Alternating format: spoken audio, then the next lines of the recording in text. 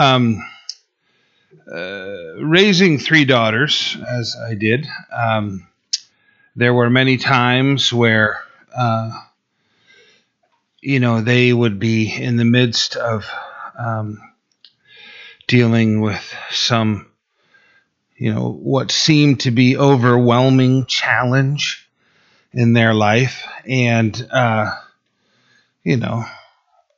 as a father, I understood that they had it pretty good, growing up.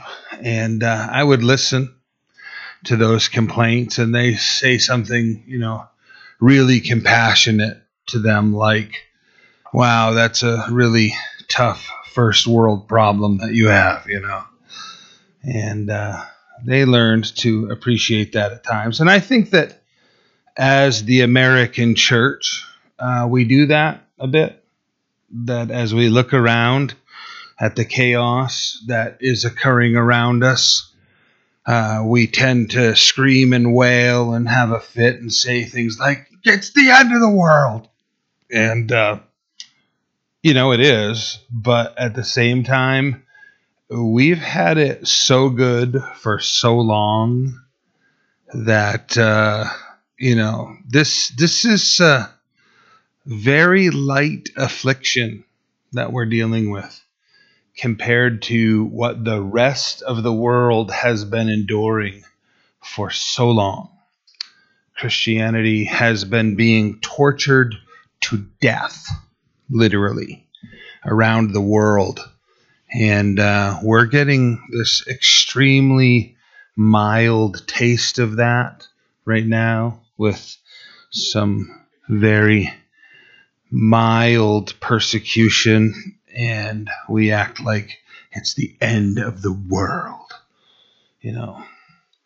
Iran executed a soccer player yesterday for simply protesting. Or just raising his voice to speak out against their country. They hung him. Just imagine not having the freedom to just speak. You raise your voice against the government and just say, that's wrong. And they put your neck in a noose. We have it very well right here. I want to balance that and say I'm not trying to downplay what's going on in the world around us. I'm not. Pay attention, be wise, know the word, but at the same time, we still have so much freedom. We still have so much privilege here. With that, protect it. Protect it. Vote. Get into the voting booth and vote for righteousness. You look at the world around us. I ruffle feathers. Forgive me. Come talk to me if this rattles your cage. If you're voting for a Democrat, I don't know how you're doing that as a Christian. I don't know how you're doing that as a Christian. Okay, if you are, okay, and you're hearing those amens and that kind of bothers you, come talk to me. Okay, that is an organization of murder, killing our children. It's an organization of ungodly corruption. You say the Republicans, absolutely, that's right. Very corrupt, and they need to repent. But as an organization, they haven't set out as their mandate things that are ungodly and murderous and anti-Christ and anti-biblical. Okay? So when I tell you, this whole thing, separation of church and state, you understand there's no such thing? No, I'm talking like constitutionally, legally, there's no such thing. Right? Imagine this. I use weird illustrations. We get in a physical fight, you and I. We're going toe to toe, and I suddenly tell you, hey, It's against the law for you to use your right hand. You can't punch me in the face with your right hand. And you stop punching me in the face with your right hand, and then I wail on you with both hands? And then you find out later it wasn't against the law. You could have used both hands. You're being told there's a separation between church and state legally. There is none. I can stand right here in this pulpit and endorse any candidate I want to and tell you who to vote for even. It's not against the law. They want us to think that it is so that we don't vote for righteousness. You need to vote. You need to vote as a Christian, and you need to vote for that which supports righteousness, which supports Christianity, which supports biblical worldview. Otherwise, we will end up in the place where it'll be far more than first world problems. We will be experiencing persecution like you've never seen before, right here in our towns, in our culture. Calvary Chapel, Bangor, taking Governor Mills to court. The appeal just occurred this past week in the Supreme Court of Appeals, Boston, Massachusetts. On their Facebook page, I included the link. You can listen to the audio. The arguments go back and forth. You get to right around the 30-minute mark, and our lawyer makes the point that if you had a church gathering here in the state of Maine with hundreds of people in the room, teaching them how to receive unemployment benefits, that would be a legal gathering under this governor's mandate. At noon, if you switched gears and had a worship team come up and started leading the people and singing songs and worshiping Jesus Christ, it's suddenly against the law. That's the mandate our government has put out here in this state of Maine. That was argued to the Supreme Court of Appeals, First Circuit, Boston, Massachusetts, this week on our behalf. And you heard the judges' minds shift when they were like, oh, wait a second. When it was put forward that way, you can have a meeting where it is teaching people about some civic thing, but the minute it becomes worship, against the law. It is being persecuted, and they're eroding your freedoms. Right now, first world problem. Small issue. Let it go. It won't be a small issue. Very short period of time. This is your sermonette before the sermon. Okay, so 2 Timothy chapter 3. Let's take a quick look there. 2 Timothy chapter 3, verse 1. Know this, that in the last days perilous times will come. For men will be lovers of themselves, lovers of money, boasters, proud, blasphemers, disobedient to parents, unthankful, unholy, unloving, unforgiving, slanderers, without self-control, brutal, despisers of good, traitors, headstrong, haughty, lovers of pleasure rather than lovers of God, having a form of godliness, but denying its power. And I'll pause right there. What is the power of God? It is the power to deliver us from sin, brothers and sisters. And the church today has become a social club where it's no longer being confrontational about sin. It's no longer encouraging people to depart from sin. It's no longer labeling sin as sin. It's no longer telling people that they have the power of the Holy Spirit in Jesus Christ to be delivered from sin. Having a form of godliness they deny the power thereof. The power of Christ is to deliver us from sin. Right? Behold the Lamb of God, John said, who takes away the sins of the world. That isn't just that he washes away the sins that you've committed. It's that he takes the power of sin out of your life. This is what Christ does. Having a form of godliness. Oh, the church has forms of godliness. But the church is also running neck and neck with the world statistically in its sin.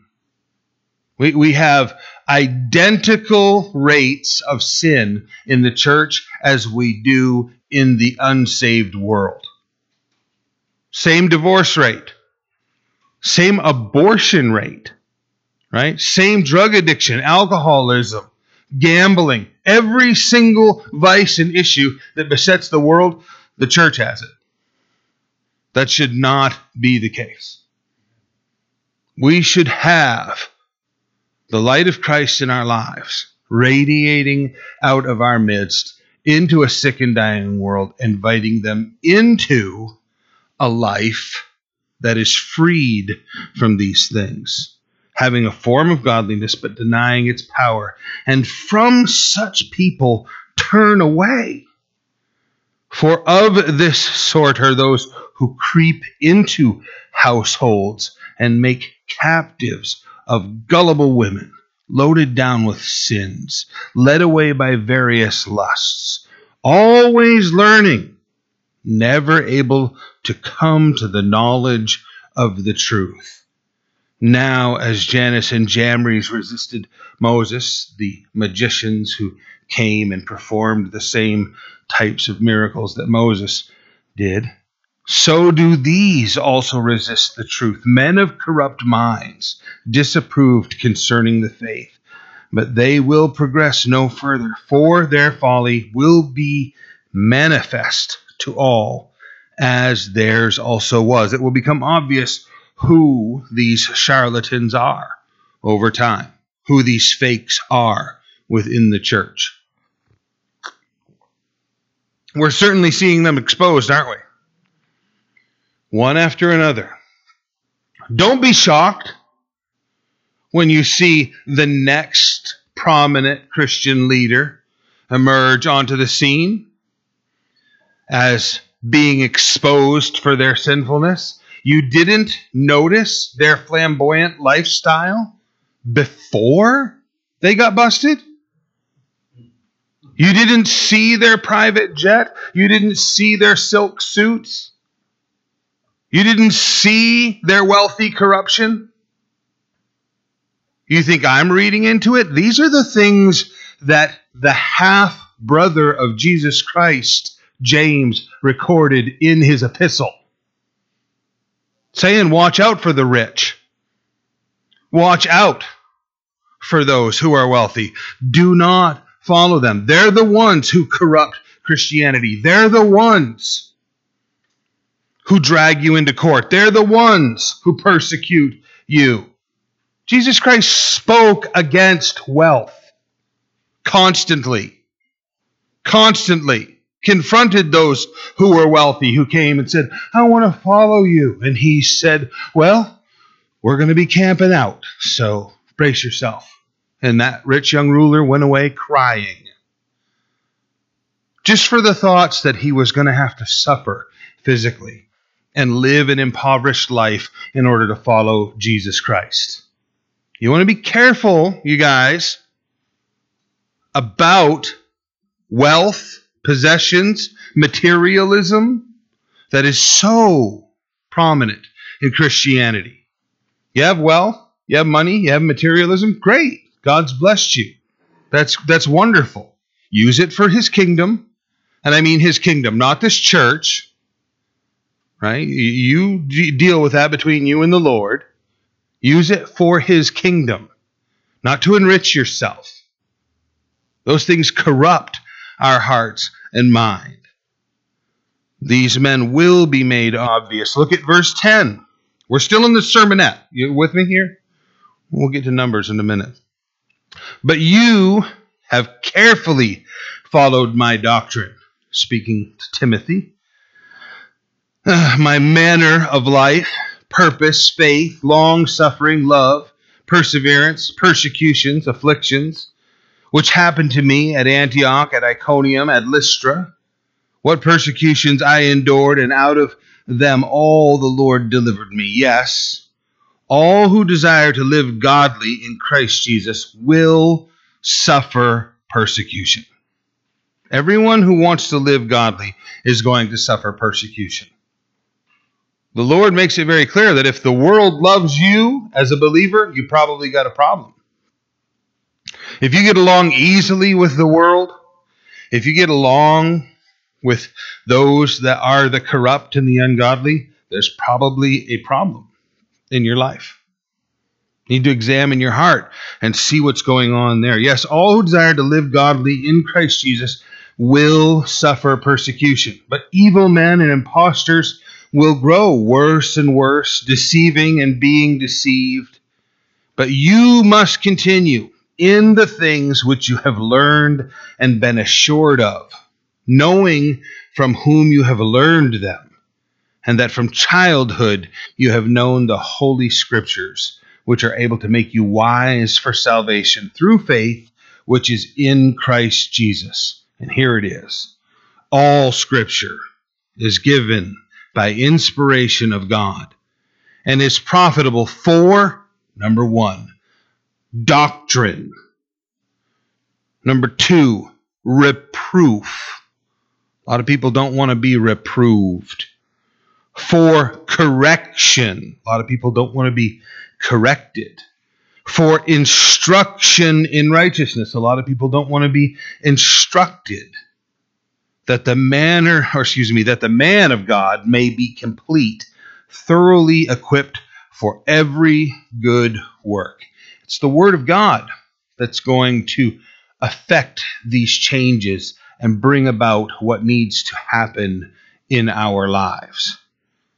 You want to pay very close attention to the Word of God in your personal life and make sure that it's continuously flowing into your life. Because the world is going to get more and more and more and more corrupt every passing day. And if you are going to stand in the integrity of Jesus Christ in this world, you're going to have that word deeply embedded in yourself.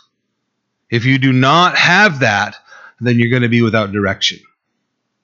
You're going to be without compass, unable to navigate through these circumstances. It's getting mildly tricky right now, mildly. You wait until it's incredibly complex. I'm looking at the most precious little faces in my life yesterday, thinking about the world that they're going to have to grow up in and how complex it's going to be. I pray to God that we would be men and women of integrity that are thoroughly equipped for every good work, who lead them in the soundness of God's word. Amen. Numbers chapter 12. That's where we left off.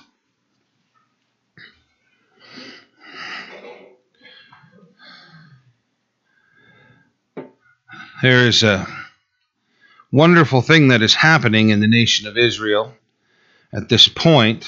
And unfortunately, whenever the Lord is doing great things in the body of believers, bad things follow. So you have the establishment of the temple and worship, which at this point, I should have said tabernacle, because they don't have a temple yet made of stone and wood. They have a tent that they assemble and disassemble and move to follow the pillar of cloud and the pillar of fire. And worship being so firmly established by the Lord, the next thing we see is that the people are complaining. They're listening in verse 11 or chapter 11 to the complaints of the mixed multitude. And we talked specifically about the fact that God loves all of the people from all of the countries, the mixed multitude that came with the nation of Israel. He invited, wanted them there. It isn't the mixture of race that's ever a problem with the Lord, which also plays into chapter 12 and neatly into our current events from news and headlines today. The issue is the mixed belief systems, the religions that corrupt the one true religion of worshiping the one true and living God. So the complaints arise in chapter 11, and you may recall that the Lord brings them the meat that they had been whining and complaining for as the quail come into the camp. And then there's also the plague that rises amongst them. And you turn the page and come to Numbers chapter 12, verse 1, and it says, "Then Miriam and Aaron," now this is the older siblings of Moses. And older siblings are a pain in the butt, are they not? All the older siblings in the room are like, "What are you talking about?" I'm just saying. Am I correct in that? Okay. My youngest daughter is shaking her. I'm the youngest, so I'm being stupid. The issue is Miriam and Aaron. Interestingly enough, if you look at the backstory here a little bit, Miriam preserved Moses' life, didn't she? Right? If it were not for Miriam, we would have no Moses. If it were not for Miriam, we would have no ministry of Moses. Many aspects to Moses are contingent upon Miriam. But she misplaces that responsibility right here. She looks at it through the incorrect lens. Because who's in control? God is in control. And if there were no Miriam, there would still be a Moses, wouldn't there? Right? Because that was God's intention. As we've read through the account of Joseph, right? His older brothers that did such evil to him. Joseph doesn't dismiss that and say, you guys were fine. You were just doing the will of the Lord. No, he says, what you intended for evil, God meant for good. You can't override God's plans. He very carefully points out that what they were doing was wicked. Numbers chapter 12. All the older siblings, I was just kidding. Just get over it. It was just a joke. It failed. So, you can forgive me. All it takes is God's grace for you to listen to the rest of the sermon, okay? Then Miriam and Aaron spoke against Moses because of the Ethiopian woman whom he had married. For he had married an Ethiopian woman. Now, look, it's so interesting to me to read that and then watch the commentators try to make this Ethiopian woman something other than a very dark-skinned Ethiopian woman. They read that and immediately they're like, well, probably what occurred was that she was, originally from and then went to Ethiopia and then came. No, she's a very dark-skinned black Ethiopian woman. Moses' wife. Get it? God's not a racist. Moses is not a racist. Found this woman to be beautiful and married her. Simple as that. Just like that. All of the Aryan nation freak out. That can't mean what that means. No, that's exactly what it means. Moses was married to a black woman. It's as simple as that. Oh, I thought God said not to have mixed races. No, he said not to have mixed religions. That you weren't supposed to mix your religions. Because when the people's hearts depart from the Lord, then the curses that fall upon those ungodly nations come upon his people, and he wants to avoid that. So anyone from any race is actually, according to the scripture, Acts chapter 17, verse 26, speaking of God, he made from one blood every nation of men to dwell on the face of the earth, and has determined their pre-appointed times and boundaries of their dwellings. There's only one race. There is only one race, according to the scripture. There are not many different races. We are all the human race, all descended from common ancestry. So, married to an Ethiopian woman. So apparently Miriam and Aaron have something, going on in their hearts about the fact that Moses is married to an Ethiopian, and here it comes. So they said, "Has the Lord indeed spoken only through Moses? Has he not spoken through us also?" And the Lord heard it. Now, listen, that's a really strange approach to the whole thing. Their complaint, against Moses, Miriam in particular, but Miriam and Aaron, their complaint is Moses the only one that hears from God? Okay, what's that got to do with an Ethiopian wife? Zero, right? Absolutely zero. And yet, it's mixed in here somehow. Why? Because the Lord is showing us what's really going on in their heart. It doesn't have anything to do with whether Moses is the only person that hears from the Lord or not. Do we not remember? Turn back just one page and you're in chapter 11, and there the Lord pours his Spirit out upon 70 men. And Joshua raises the concern about there's two guys that weren't in the tent. They're out amongst the people and they're prophesying. And don't you want me to go make them stop? And Moses says, no. Anybody that's filled with the Holy Spirit and prophesying on behalf of the Lord is a good thing. Let them be filled with the Spirit.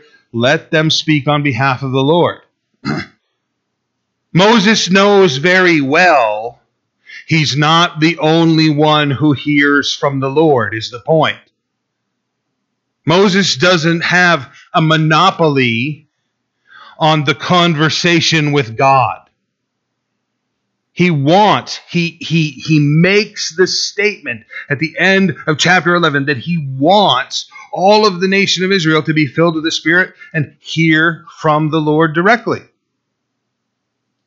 Now, here comes Miriam and Aaron, and they're acting like that Moses guy.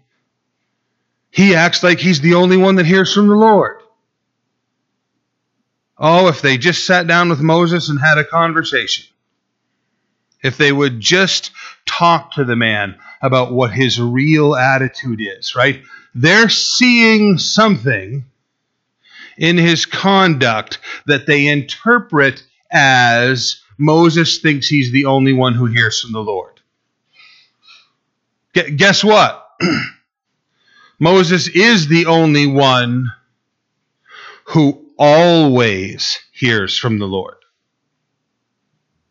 The scripture itself tells us that the 70 others, that this is the only occasion in chapter 11 where they experienced the outpouring of the Holy Spirit and hearing from the Lord that way. Moses experiences it that way all the time, unbroken. There's a continuous flow of conversation and communication between God and Moses that doesn't occur for anyone else in the nation of Israel. And what's going on is Miriam in particular, but Miriam and Aaron have now heard from the Lord in the same way that Moses does all the time, and now they're acting like, oh, we hear from God all the time. No, you've had an experience with the Lord that is similar to what Moses is experiencing all the time, and now you've gotten too big for your britches, and you think that you're equal to Moses because they've had this one-time experience. Oh, that makes us equal with Moses. No, it doesn't. Not in this case, right? Why? Because God has chosen one leader. God has chosen one leader, and his name is Moses. God did not walk around rubber stamping a whole bunch of people in the nation of Israel. He set his seal upon Moses. And then directly under Moses, he set his seal upon Aaron. So that the people have clearly defined leadership in their midst. The one who wants to create this confusion is the enemy of our soul, Lucifer himself. Satan wants to take the gifting of these people and sideline the work of God. Stumble everybody in the process. So, here comes the answer. Now, the man of Moses was very humble, more than all men who were on the face of the earth. Now, I need to clarify something. Moses wrote that. You understand what I'm saying? I mean, if I hand you my business card and it says, Will Cass, a man who is very humble, more than all who are on the face of the earth. Hi, I'm Will Cass, and here's my business card. You might walk away and spend some time thinking about, who is this guy? Who does he think he is? You might leave here and this afternoon go, well, what in the world is up with that? Well, here's the deal, guys. We just, in our pre-sermon sermon, heard that all Scripture is inspired by God. It is the Holy Spirit that said that through Moses about Moses. You know what? You know why I accept that? Because Moses shortly, in just a matter of chapters, is going to record his own failures unflinchingly.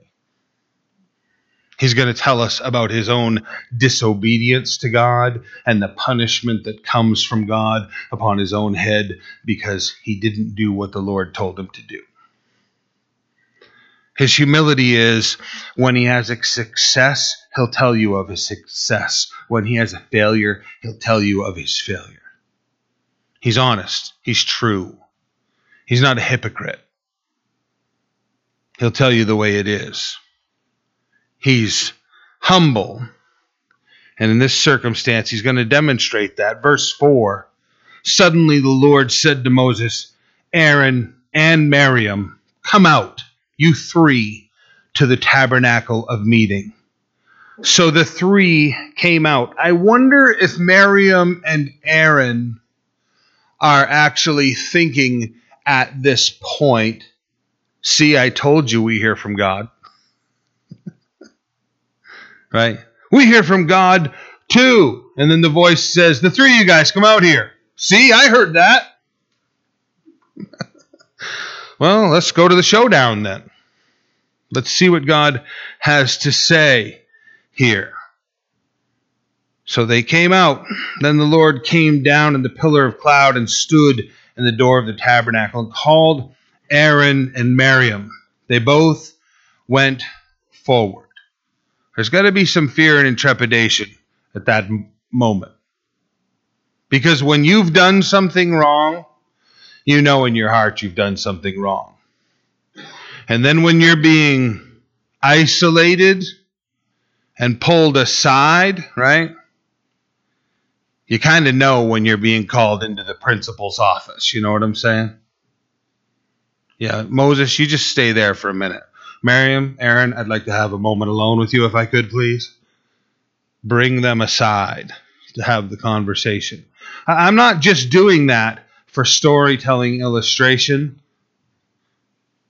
Etch that on your own heart. I have to etch it on my own heart. Because we do that. I get arrogant. I flap my gums. You say things you shouldn't. And then you're reading through the scripture and the finger seems to just point right at your nose. And if you brush it off, then you're like what we read in 2 Timothy this morning. You despise instruction. You got to let the accusation land on your own heart. You got to let the correction, the reproof, right? Reproof, right? Any of us that have written papers know what it is to proof a paper? Have you had to reproof a paper and reproof and reproof and reproof, right? Is this the story of your life? It is mine. Not yours? Good. That's wonderful. Pray for me, The reproofing. And it's the Word of God that reproofs us, that reviews us, circles, crosses out, underlines, all in red pen. You know what I'm saying? Right? The red letters. They say a lot to us sometimes. They speak volumes to us. Christ has called these aside, and the correction is coming. The Lord came to the door of the pillar. The tabernacle called Aaron and Miriam. They both went forward. Then he said, "Hear now my words. If there is a prophet among you, I, the Lord, make myself known to him in a vision. I speak to him in a dream." It's interesting the way the Lord starts out, right? Because Miriam and Aaron have already printed their own business cards. And it says prophet, prophetess next to their name. In their own mind, they've already said, who is this Moses guy? We're prophets too. And now the Lord is saying, if there's a prophet, in other words, since you're not, if there is one amongst you, basically what he's saying is, that's not your credentials. Those are my credentials. And I lend them to people. You don't get to say you're the prophet. I'll let everyone know that you are. You don't get to go around and assign that to yourself. Listen, people get offended when I name names, when I speak specifics, but the church needs to know these things, okay? There's a group. Currently, one of the titles of the organization that they go by is the International House of Prayer. Okay. And yes, the acronym is IHOP. Okay. That's right on their church, IHOP. Okay.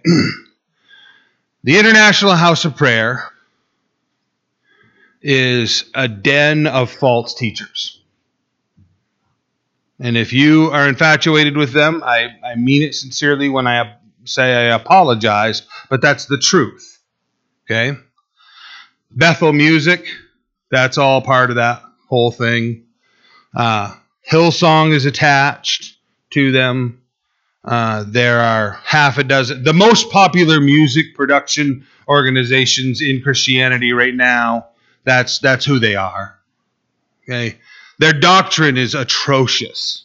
Just absolutely unbiblical, absolutely ungodly. Where they started in the 80s was a group that they didn't name themselves this. They became known as the Kansas City Prophets. Okay? They're all false teachers. Proven to be false teachers. Making great boastful claims and prophecies that fell apart. Turned into garbage. There was a young woman here years ago, had a profound, turned out to be thyroid issue. And any of you ladies, any people, but any of you ladies especially that have been through that know how severe it is. What she needed was good, balanced medical treatment. And that's eventually what she got. But in the interim, IHOP got a hold of her and found out she was a trust fund kid and had a giant, massive, fat bank account. So they wanted her to come out there quick as they could. And they got her to go out there. And they soaked her for tens of thousands of dollars. With the promise that they were going to heal her. the healing, evangelistic, miraculous, prophetic ministry of, Reverend Most Holy so-and-so. And she went, and she spent, and she came home not only unhealed, but her faith was shaken to the core because she had believed false teachers. And that destruction of her faith led to terrible sin in her life and stumbling and all kinds of horrendous problems. She left this fellowship, wandered through a long period of up and down, eventually got with a doctor who helped her out. She needed medical treatment. She got that medical treatment. And she's doing so much better today, physically. Spiritually, she's a disaster. She's a disaster.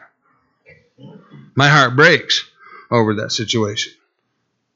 Just because somebody slaps the title on themselves, evangelist, healer, prophet, that doesn't mean a blessed thing. Right? I don't care who they are. The apostolic church of whatnot. Are you really the apostolic church?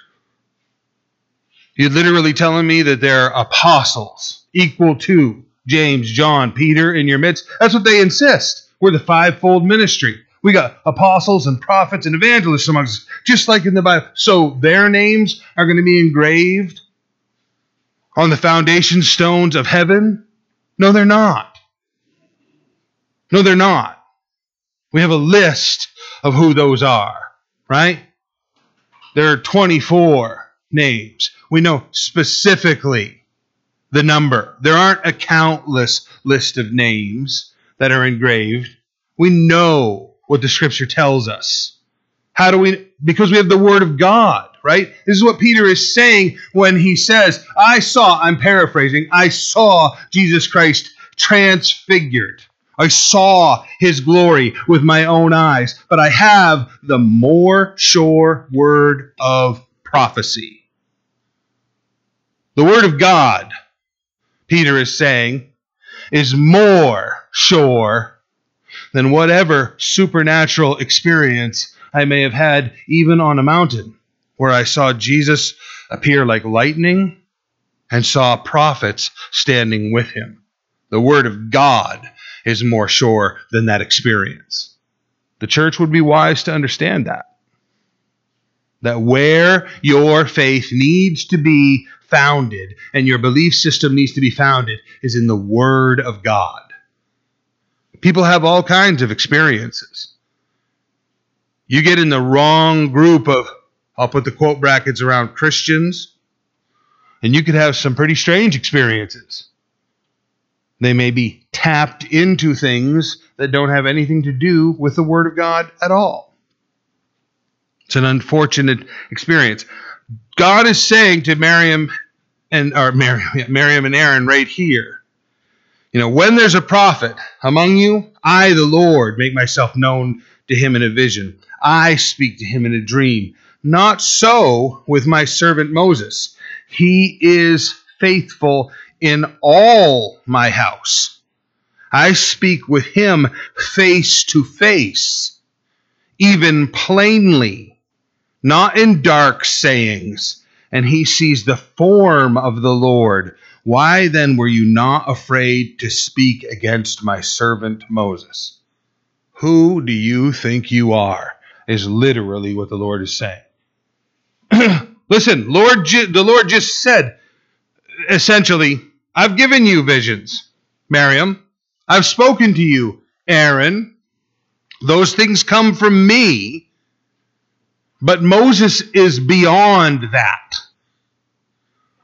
Moses is a man who has an unbroken communication with me that none of you prophets have. And why were you not afraid? Why didn't you have a fearful respect of me when you began to speak against him? You're speaking against my leadership, is what the Lord is saying.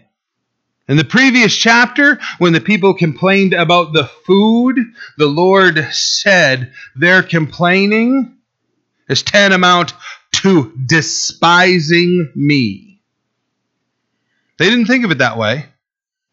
They just wanted meat, right? They've been eating manna for all this time, years, and they get to the place where they want savory food again, right? They want leeks and onions and garlic. They want seasoning and they want meat. They don't want manna anymore. And God says that complaining about the food was equal to despising God.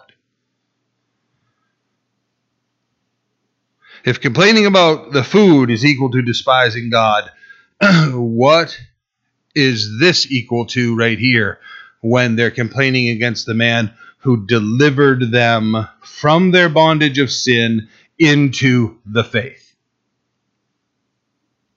They were slaves in Egypt, and this man led them out through the Red Sea and into this freedom, and now they're complaining against him. They're setting themselves up equal to him. God is not taking this lightly. Why were you not afraid to speak against my servant Moses? So the anger of the Lord was aroused against them, and he departed. And when the cloud departed from above the tabernacle, suddenly Miriam became leprous, as white as snow.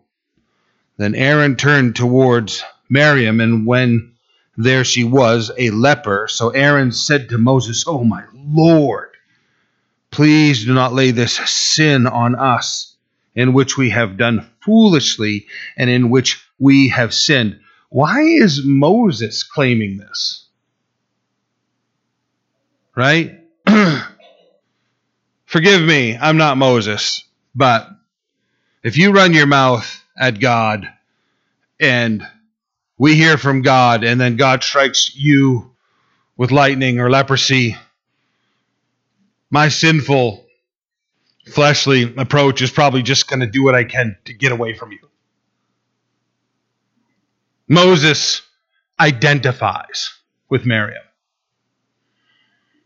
He immediately attaches himself to her sin.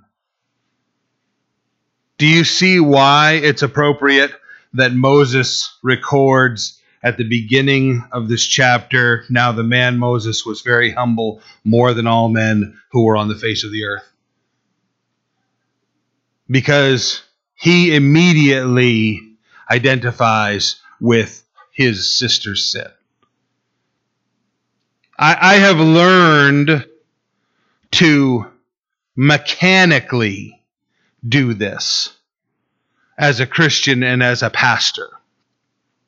When I'm talking to people about their sin, to automatically put myself in their shoes and make myself identify with where they're at. But I got to tell you, very often, as I listen to people's confessions, and I listen to, not that I hold confession or anything, but when we're listening to people share the things they're struggling with, very often it's so grotesque that you want to just run away from it. You want to just exclaim like, "Oh my word, I can't believe what kind of human being you are." When realistically, if I'll just take a moment, I can easily identify with who they are, right? Because I've got my own sin that's probably worse than theirs if I'll just think about it for a moment. We tend to react so poorly. Moses immediately identifies. Why? Because he's Christ-like. He's filled with this Spirit. He's constantly in the presence of the Lord. Moses' reaction is not mechanical. Moses' reaction is sincere. Moses' reaction is natural to him. He immediately identifies with, "Oh, I know what that's like." No? Remember when Moses murdered a man? Right? Why did Moses murder a man? because of his pride and his arrogance. Miriam hasn't taken up any weapon and killed anybody.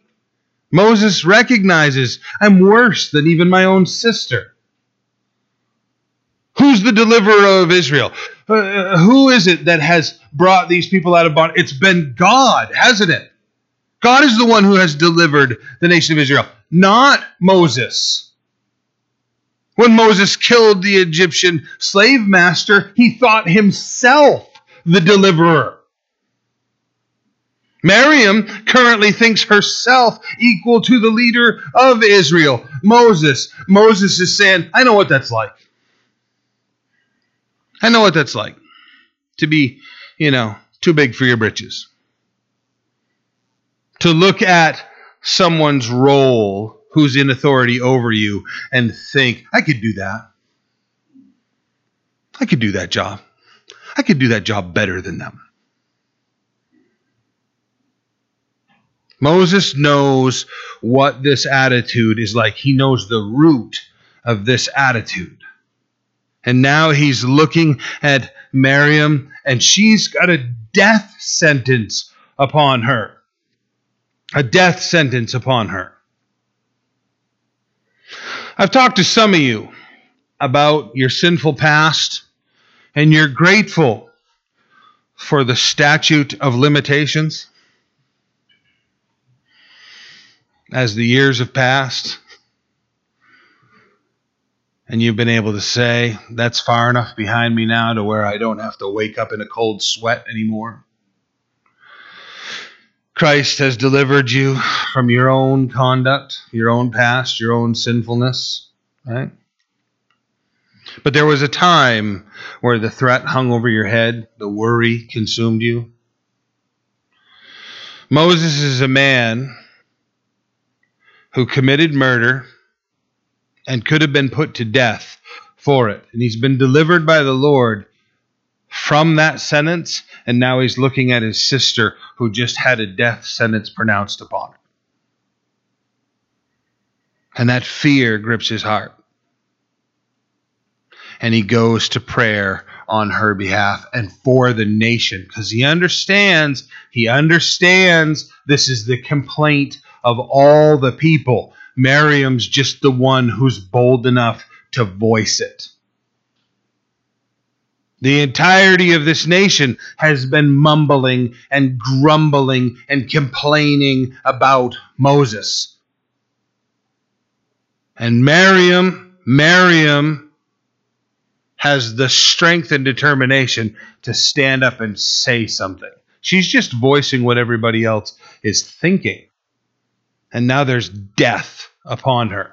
White as snow, that's extremely advanced leprosy. When a person gets to the point, to this day in the leper colonies, where all of their skin is white the way this is being described, they say you can smell them for more than 200 feet. From the kitchen door in the back out here to the front of this building is just barely 100 feet. The stench of rotting flesh. She's suddenly white as snow. Moses is overpowered with the presence of death upon his sister's life. And he just collapses into the mercy of God. Oh, my Lord, please do not lay this sin on us in which we have done foolishly and in which we have sinned. Please do not let her be as one dead whose flesh is half consumed when she comes out of her mother's womb. That idea of that soft, pruned, wrinkled, gelatin skin of a newborn child. So Moses cried out to the Lord, saying, please heal her. Oh God, I pray. Mercy, contentment. This is a confirmation of what the Lord said to Miriam in verses 6 through 8. Particularly verse 8, I speak with him, meaning Moses, face to face, even plainly, not in dark sayings. He sees the form of the Lord. Why then were you not afraid to speak against my servant Moses? the greater message to Miriam is happening right now from Moses' mouth. Understand that. The greater message to Miriam and to us this morning is, look at what Moses is doing right now, praying for you. That's the heart of God right there. Mercy, grace, intervening, interceding. That's the heart of God right there. Miriam thinks Moses is arrogant. Miriam thinks Moses is full of himself. When Moses says this is the way it's going to be and everybody else has got another opinion that it should go a different direction, and Moses just holds the line and says, no, this is the way it's going to be. Everybody goes, Moses is so arrogant. Why? Because Moses spends time in the presence of the Lord and hears directly from the Lord, and his answer is unwavering because he knows the heart of God. Miriam doesn't view it that way. Miriam just views it as, nobody gets a vote around here. It's Moses' way or the highway. No, it's God's way. How do I know? Well, the pillar of cloud or fire lifts up, and it moves, and I follow it. Moses' life is pretty simple. He keeps his face fixed upon the Lord, and what the Lord says, and what the Lord does, and what the Lord commands, that's what Moses does. The reason there is division and confusion is because no one else concentrates on the Lord the way Moses does. Moses is singularly focused upon the Lord with his whole life, and that's why he's capable of leading these people. And that's where the division comes from, is because the rest of the people are not. It's not that they're especially sinful. It's that they've got families. It's that they've got jobs. It's that they've got duties. And they're concentrating on all the things that the Lord has given them. But then when Moses says to do something, they're disgruntled. They're not following the leadership that the Lord has put in their life. This man is focused on his relationship with the Lord and leading these people. This is what he's doing with his whole person. The division comes because they aren't focused on the Lord the way that Moses is. Now you hear it. As I said, he's crying out. Verse 14, then the Lord said to Moses, if her father had but spit in her face, would she not be shamed 7 days? Let her be shut out of the camp 7 days. And afterward she may be received again. In that is the promise that the Lord is going to heal her. The backstory is that if someone spit upon you, it defiled you ceremonially for 7 days, particularly if a young woman's father spit upon her. We're not talking about him just being too boisterous and accident. Like literally, she's done something that he says you need corrective discipline for. The entire world needs to know you're living in sin, and he would spit upon her publicly in such a way that everyone would gasp in shock, and she would be separated spiritually from the camp for 7 days, in order that she would go seek the Lord and get right with the Lord in order to be restored spiritually back to fellowship with all of them and the Lord. Moses is saying, look, if a father recognized the sinfulness of a daughter and simply spit upon her to bring her to where she needs to be spiritually, she'd have 7 days. I just struck this woman with a death sentence of leprosy. She needs to be separated from the camp for a period of time in order to repent. She needs to come to herself. Very often, repentance comes too cheaply in the church. People fall into sin and everybody pats them on the back and says, "Welcome back," and restores them quickly. And often what happens is that person just repeats the cycle over and over again. Failing and falling and restoring and failing and falling and restoring and failing and falling and restoring. And what they learn in the process is hypocrisy. This woman needs to spend the time. Imagine what it's like to sit for 7 days where your skin is rotting off your body. That's going to make you really think about the things that you said about Moses, isn't it? It's going to make you really think about the sinfulness of your conduct. She has to be out of the camp. So Miriam was shut out of the camp 7 days. And the people did not journey till Miriam was brought in again. In that there's a gracious thing that the camp waited for them. But you know what's more gracious? Why didn't they travel? Because the pillar of cloud and the pillar of fire did not lift off the temple and move. So who's really waiting for Miriam? The Lord's waiting for Miriam, right? Because you can guarantee that if that pillar of cloud lifts or that pillar of fire lifts and moves, the nation of Israel is going to follow that pillar of fire and that pillar of cloud. What's going on is God is saying, we're all going to stay right here until my daughter is restored. We're all going to sit right here until my daughter is restored to what? To fellowship with me.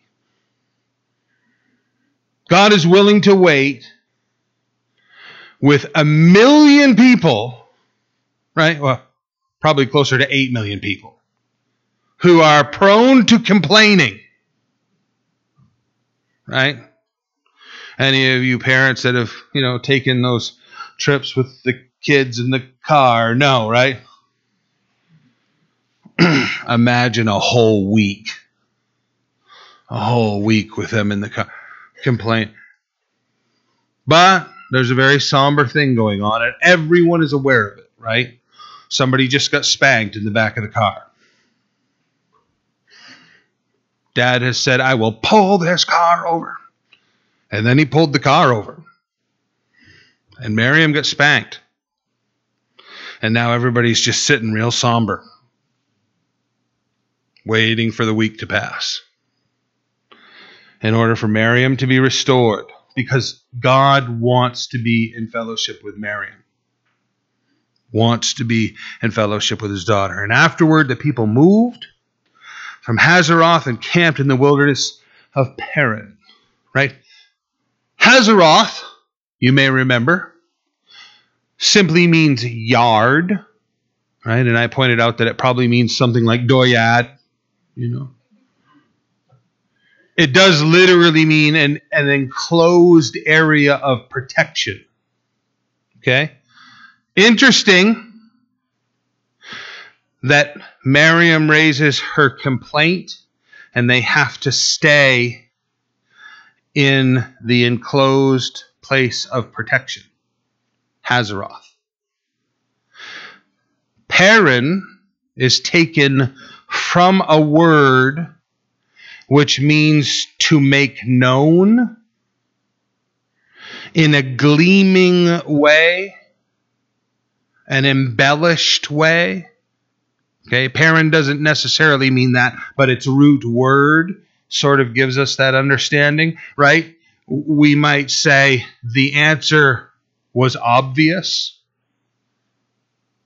You read through this, and sure, there's lots of illustrative backstory, but you get to the conclusion of the matter, and the answer is quite obvious, isn't it? The love of God, the grace of God. You can look at this and think, wow, how incredibly harsh. You get just barely under the surface, and what do you see? God's love. God's grace. Look, he needs this out in the open, doesn't he, before they move on? He needs Miriam and Aaron's heart exposed before they move on. They can't go on and develop worship in the nation and all that's going to transpire without this coming to the surface. God is very gracious to us, you guys. And when we're being disciplined, it doesn't feel nice. But what God wants to show and prove and accomplish in our lives is always so much better.